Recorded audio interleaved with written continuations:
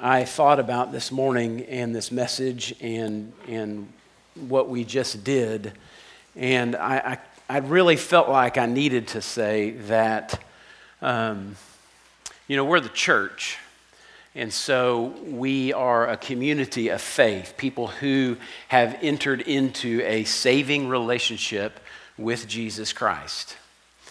And so all that we talk about when we're in the Word and when we're worshiping and we're doing all that, that's like family talk. That's a family reality. If you're not in a saving relationship with Jesus Christ, then all the talk and all the trying and all the cleaning up your life and all that other kind of stuff, it doesn't matter. Because there's still a most important thing, that you are separated from God. And so that's the first step. And here's the beautiful thing, is that when you come to the Lord and you say, I'm a sinner, I need forgiveness, I need you to do for me what I can't do for myself. When you do that, then what we just did makes all the sense in the world. But when you don't, all of that is just sentimentalism. It's just cultural Christianity. And so before we get into the Word today, because this passage won't mean a thing to you if you're not in a saving relationship with Jesus Christ. So if you're not, I want to plead with you to give your life to Christ. By grace, through faith, not as a result of works. And then all of this will make every bit of sense it could possibly mean. With that, let's go to Isaiah. We're in chapter 10. And hope you got your outline. And there's going to be a lot of stuff we'll hit today. I know Jeff and I continually feel like there's way, way more than we can even begin to address, but we'll just keep doing our best. Phil is going to speak in a few weeks on 10 chapters. So pray for him. Poor guy. Oh, man. All right, so here we are. We're in Isaiah 10, beginning in verse 5. But before we get to the text, the larger context, remember, we're in this 12-chapter sort of introduction to the whole book. It's a segment. And in that segment, something very important happened. God confronted a king of Judah, King Ahaz, and invited him to trust in the Lord instead of his own worldly solutions. Ahaz chose poorly, and it cost them everything. Huge consequence. So last week, basically the hammer dropped. 4 times we heard in Jeff's message from this text. It's in the top of your, no, it's not in the top of your outline. This is chapter 9, verse 12, 17, 21, and then 10:4. For all this, his anger, God's anger toward Ahaz's rebellion has not turned away, and his hand is stretched out still. That means it's coming. The discipline of the Lord. And, I don't know about you, but I was scared for most of my young Christian life of the discipline of the Lord. It scared me to death. I was literally waiting for the hammer to drop, and I just thought, all I need to do is just make sure I stay between the lines, and then God won't smack me down. Which is a completely distorted view of discipline, of God's discipline, but that was my reality. And so I still have residue of that. And when I came to this passage, it felt almost a little bit mechanical, like we're just going through and he said this and they did that and here's what God did and all that.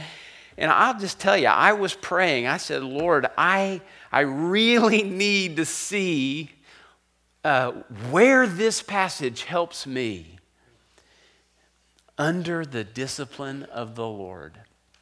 And I found it. In verse 24, we'll get there eventually, but this is where we're going to start. 4 words. Do not be afraid. Isn't that awesome? In all of this horrific, I mean, this is as ugly as it gets. If you're a parent, this is the screaming and yelling and snot flying everywhere, and it's like crazy, crazy stuff in the midst of all of that. Do not be afraid. And so then I started to think, well, why? Why shouldn't I be afraid? This sounds pretty rough. And as you go through the passage, there are some beautiful reasons why that is so. So let's start in verse 5. Woe to Assyria, the rod of my anger, says the Lord. The staff in their hands is my fury. This is tough stuff. Against a godless nation, speaking of Israel, I send him. God is sending Assyria to a godless nation in his words. And against the people of my wrath, I command him to take spoil and seize plunder and to tread them down like the mire of the streets. This is shocking for two reasons. One is, it's Assyria.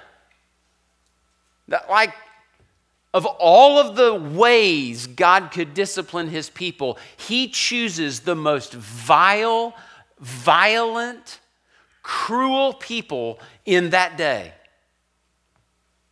That's who he uses. And then it's shocking that it's God who's sending them.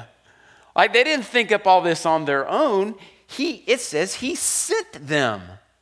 He commissioned them. And that is the first reason for God's people in that day, for believers in our day, to not be afraid, because God commissions your correction. It isn't dumb luck. It isn't karma. It isn't fate. It's not just crazy circumstances out of your control. When we experience the hardships of living in a broken world and the discipline that God is trying to do in our lives, in the midst of that, we can be confident that there is a good in it because God is the one that is doing it. And it isn't just happening to us. In their day, Assyria was fulfilling God's plan. Remember that name of one of Isaiah's children, Maher-shalal-hash-baz, chapter 8, speeding to the plunder, hurrying to the spoil. That was God's intention for Assyria, was to send them to his people, to plunder them. That was a consequence for their rejection of God. And it is painful, but it is good. And then the Lord takes us behind the scenes, and we see that Assyria, though they are God's instrument, they're all for it. This is what they do. All they have on their mind is world dominion. And they do it as ruthlessly as they possibly can. So while God says, I sent Assyria, Assyria didn't see it that way. So we're faced with a little bit of a tension here. The instrument or the tool of God seems to be thinking that it's doing its own thing, when in reality it's doing exactly what God intends. And that's the second reason why we do not have to be afraid. It seems like Assyria is out of control, but as point 2 says in your outline, the instruments of God are not immune to judgment. Like Assyria is to fulfill the commands of God as he intends, not as they desire. Now, before we get back to the text and look exactly at how this plays out, this raises a challenging question. And that is this: if the Assyrian Empire is a tool in the hands of God, how is it responsible? If people are merely instruments of God's decrees, are they responsible for their actions? If God is sovereign and we're all just doing exactly what he wants us to do, then do our choices really have any impact? Do they make any difference? And can we be held accountable for those? How do we reconcile God's sovereignty and human freedom? That's a tough question. And a lot of people, their solution to that is to exalt one and minimize the other. So either we really push God's sovereignty as if we don't really have choices, or we say, God's not quite as sovereign as it seems like he is. Our choices are really what makes all the difference. I'd say neither of those are a good biblical solution. There's a great word you might write down, and you can read more about this. It's compatibilism. Compatibilism, and that's the idea that God's sovereignty and man's freedom, man's responsibility, work together. They are compatible with one another. I cannot tell you how, and the Bible doesn't tell us how. They're just both there.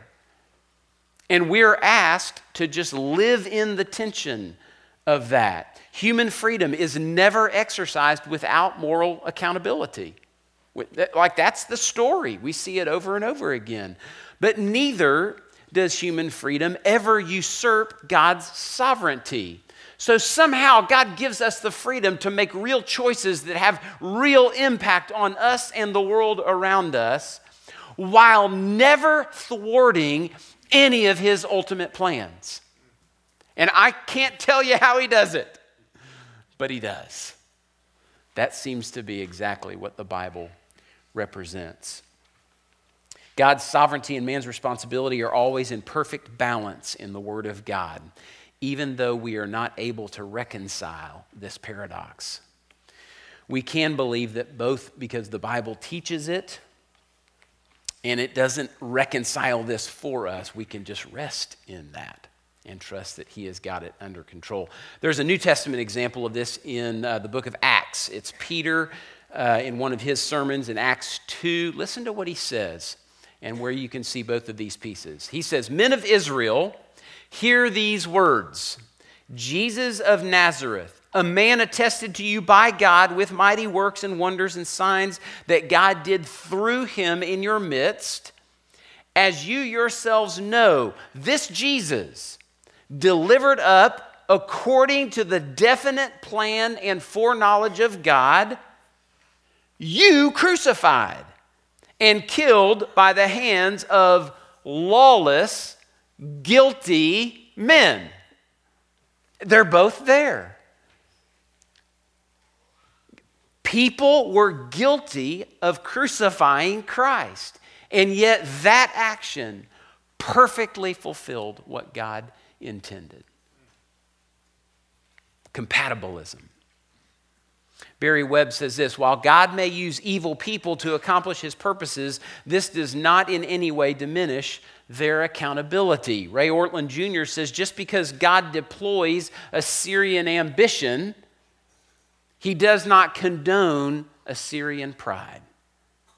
Somehow those are both true.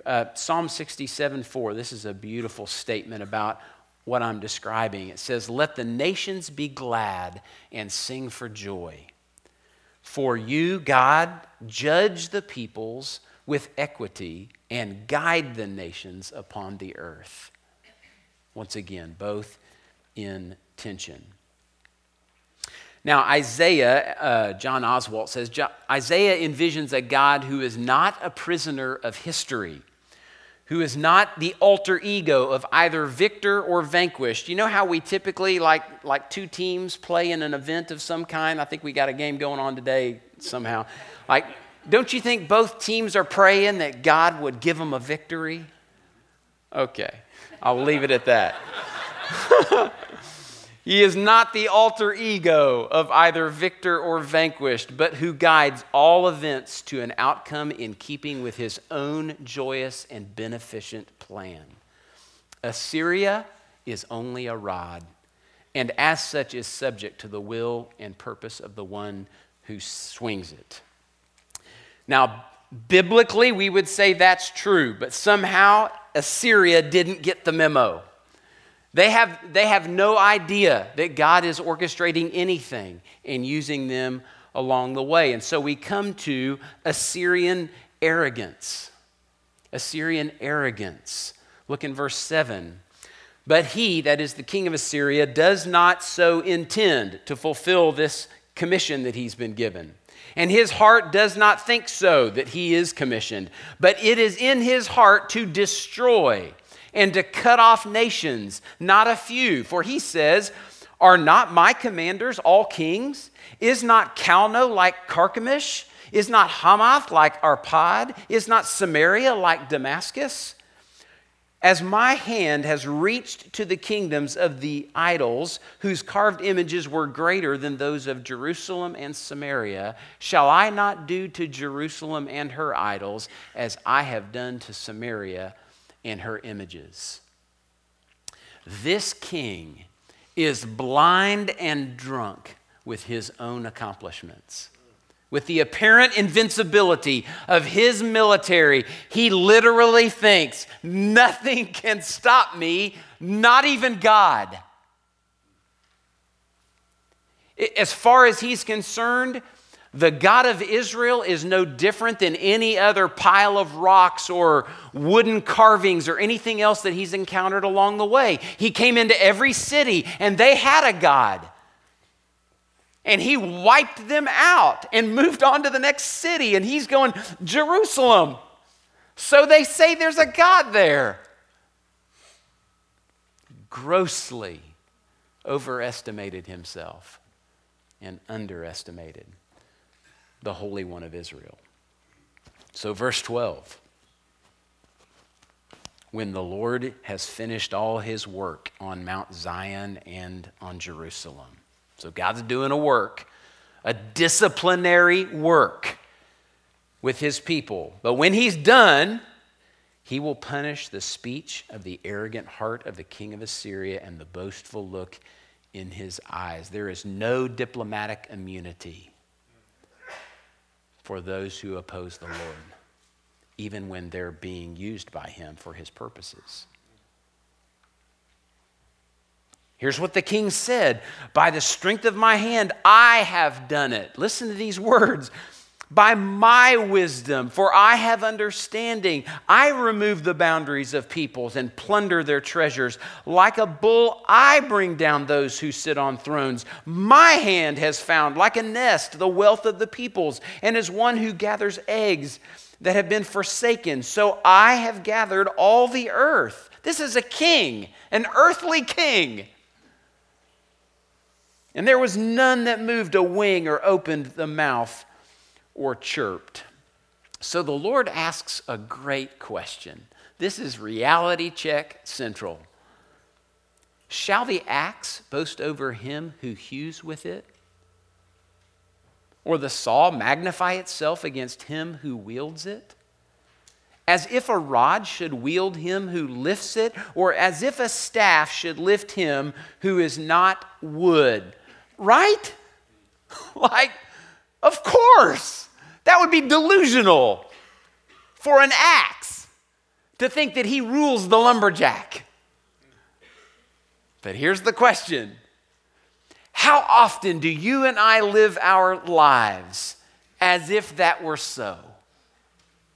We're the master of our own life and plan and destiny and everything else. Sobering question, probably one we ought to ask from time to time. But it's a rhetorical question. The Lord is saying, nothing could be further from the truth. You are, in all of your freedom, still an instrument of the Lord. And you will give an account, as will I, for how we steward this beautiful freedom that we have been given. So, quick review. In the face of God's discipline, we don't need to be afraid. First of all, because God commissions our correction. It's not just random. It's not just out of control. He is in control. Secondly, the instruments of God, regardless of how evil they might be, they are not immune to judgment. They will answer to the Lord, the one who is using them. Thirdly, earthly power is no match for God's power. Earthly power is no match for God's power. Just as an aside, what a great reason to pray. If you're lacking some motivation to do some praying, here it is. Because if you can connect with the power of God, there is nothing that can overwhelm that. All the reason to be focused in prayer with God. So what we see here is Assyria's defeat. And it's not by man's military. It's not by this great army that Israel or Judah finally got together. Look in verse 16. Therefore, the Lord of hosts will send wasting sickness among his stout warriors, among the stout warriors of Assyria. And under his glory, a burning will be kindled, like the burning of a fire. The light of Israel will become a fire, and his Holy One a flame. And it will burn and devour his thorns and briars in one day. The glory of his forest and of his fruitful land the Lord will destroy, both soul and body. And it will be as when a sick man wastes away this mighty empire of Assyria. The remnant of the trees of his forest will be so few that a child can write them down. Notice how frail the Assyrian war machine appears when you kind of put it up next to the Lord of hosts, which is also translated in some Bibles, the Lord of the armies. Earthly power is no match for God's power. And what Isaiah does here is he maps out a hypothetical military march that Assyria might make against Jerusalem, and it doesn't end well for Assyria. Look in verse 28. He, that is the king of Assyria and his army, has come to Aiath. He has passed through Migron. At Michmash he stores his baggage. They have crossed over the path. At Geba they lodge for the night. Ramah trembles. Gibeah of Saul has fled. Cry aloud, O daughter of Gallim. Give attention, O Lisha. O poor Anathoth. Madmenah is in flight. The inhabitants of Gebim flee for safety. So do you get the feel here? Like Assyria is on the march, and they are a terror to all of the Middle East. They literally seem invincible. And the picture that I think we're supposed to get here is you and I are supposed to identify as believers with the people of Jerusalem, and Assyria is coming. And Isaiah's words to you and to me is, don't be afraid. You feel that? King Ahaz, he became afraid. And he made an alliance with an evil empire instead of trusting in the power of God. Every person in the family of God has that choice. And there are severe consequences. Notice what is going to happen to Assyria in verse 32. This very day he will halt at Nob. This was just about a mile north of Jerusalem. And that king will shake his fist at the mount of the daughter of Zion, the hill of Jerusalem, in all of his pride. Behold, the Lord God of hosts will lop the boughs with terrifying power. The great in height will be hewn down, and the lofty will be brought low. He will cut down the thickets of the forest with an axe, and Lebanon will fall by the majestic one. Literally, God will clear cut Assyria. That's the power of God in contrast to the power of man.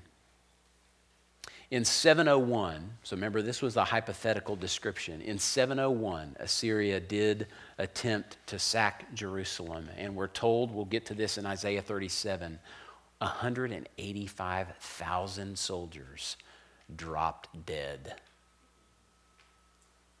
through no military action of Israel.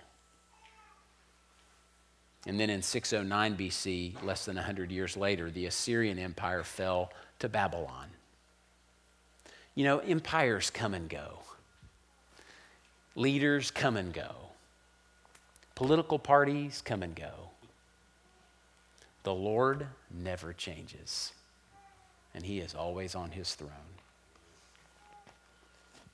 If we learn anything from the Assyrians, it's this: pride is perilous.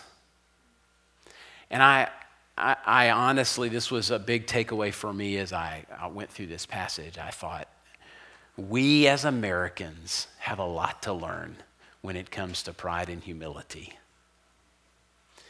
This, historically speaking, if you look at all the church fathers and the great teachers and all that throughout all of history, they would say that pride is the deadliest of vices in all of its forms. It is the sinister root of our sins and our sorrows. Make no mistake, if you do not address the pride in your life, however obscured it might be, you are asking for trouble. And if you're only treating the symptoms, like cleaning up the outside of the cup, it is a gross sickness within if it goes unaddressed. And that's the beauty of the discipline of the Lord, because he's trying to get at the root.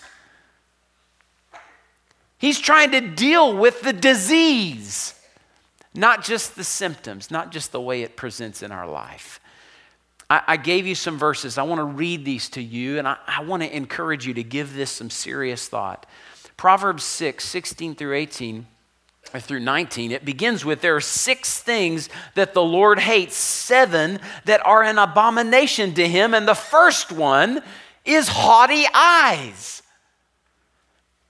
Proverbs 16:5, everyone who is arrogant in heart is an abomination to the Lord. Do you see how serious this is?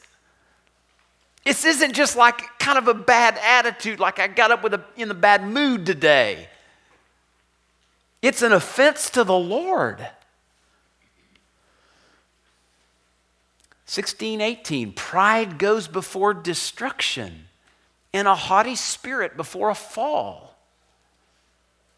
Proverbs 29:23, one's pride will bring him low, but he who is lowly in spirit will obtain honor. And then in James 4 and 1 Peter 5, God opposes the proud. God opposes the proud, but he gives grace to the humble. Be worth just giving some thought. How does pride make its way out in your life, in your attitudes, in your priorities, in your relationships? How you walk through each and every day. Early detection is vital if you and I are going to survive that. Lastly, the last reason to not be afraid is that God is working. This is the most beautiful part of this passage. God is working toward restoration, even in this painful, painful discipline. God has restoration in mind. Look at verse 20.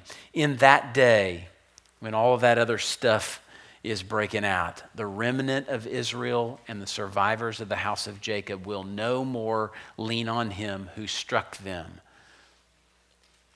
The deal Ahaz made with Assyria, they're not going to do that anymore, because they're going to see Assyria for what it really is, man-made. Instead, they'll lean on the Lord, the Holy One of Israel, in truth. A remnant will return. There's the name of the other son of Isaiah. The remnant of Jacob to the mighty God. For though your people Israel will be as the sand of the sea, only a remnant of them will return. Destruction is decreed, overflowing with righteousness. For the Lord God of hosts will make a full end as decreed in the midst of all the earth. So the Lord is gonna discipline his people. But what do we hear? The Lord disciplines those whom he what? Loves. Why? Because restoration is the goal. That's the end game.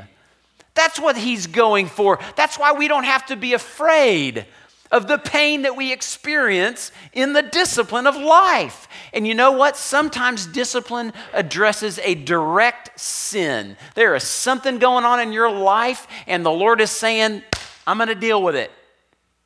Sometimes. There isn't some like conscious, overt act of rebellion, but you and I know we got a flesh that's still kicking.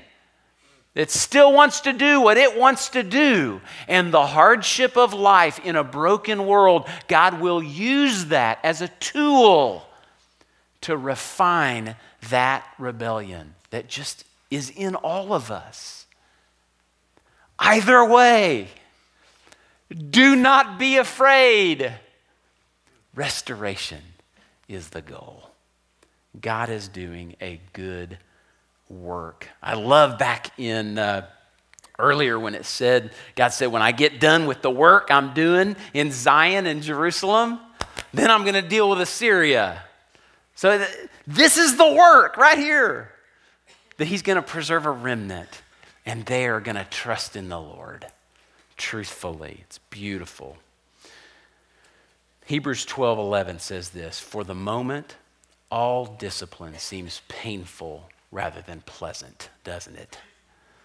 But later, it yields the peaceful fruit of righteousness to those who have been trained by it. So do not be afraid of the Assyrians when they strike with the rod and lift up their staff against you, as the Egyptians did.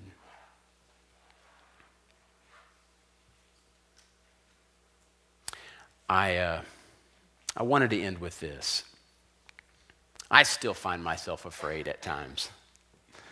And I have to renew my mind just like you do. And one of the ways I do that is I rehearse a psalm, oftentimes before I go to sleep at night. And I wonder, I'm going to share this psalm with you, and I wonder if it will have new meaning, even some of the words and phrases in light of what we've studied today. And perhaps this psalm will comfort you the way that it often comforts me. The Lord is my shepherd. I shall not want. He makes me lie down in green pastures, and he leads me beside still waters. He restores my soul. He leads me in paths of righteousness for his name's sake. And though I walk through the valley of the shadow of death, I will fear no evil. Why? Because you're with me. Your rod and your staff, they comfort me. You prepare a table before me in the presence of my enemies, the Assyrians. Sometimes I can't believe it, but you do. And you anoint my head with oil. My cup, it overflows. Surely, goodness and mercy will follow me all the days of my life, and I will dwell in the house of the Lord forever. When discipline comes, do not be afraid. God is at work, and it is a good work of restoration.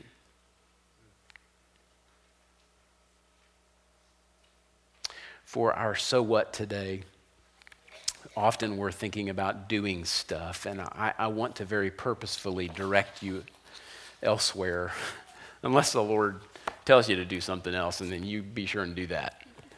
But I think this passage invites us to think differently about the Lord and about this good work, this sacred work of discipline. So I want to ask you to just take a moment, pause, and And just think about, how does this passage, what we've talked about today, how does that either expand or change your view, your understanding of God and this good work of discipline that he's doing in your life?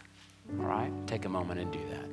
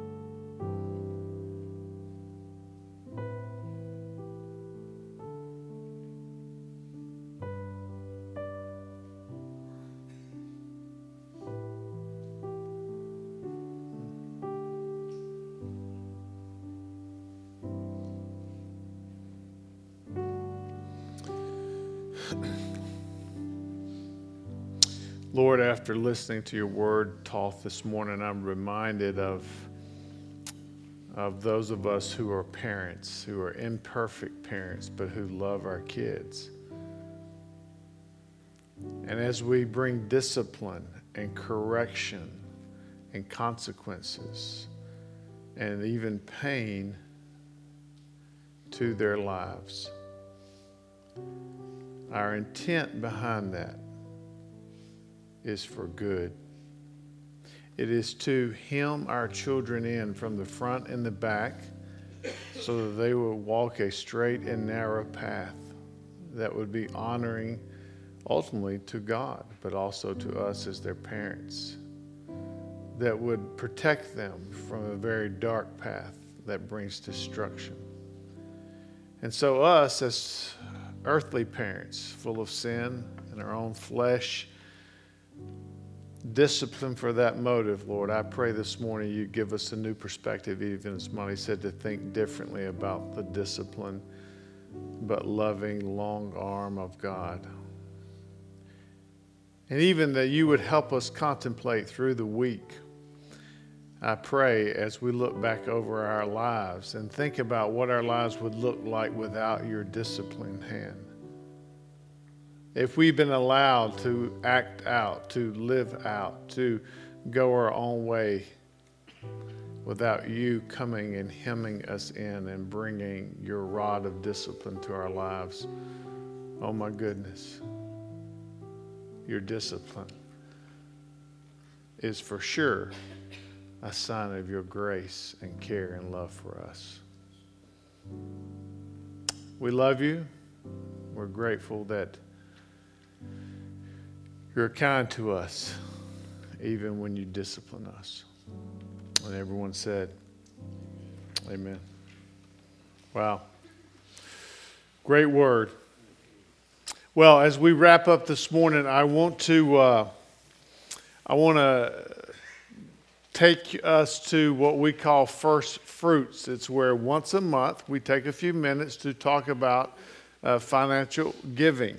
And on a practical sense, on your outlines,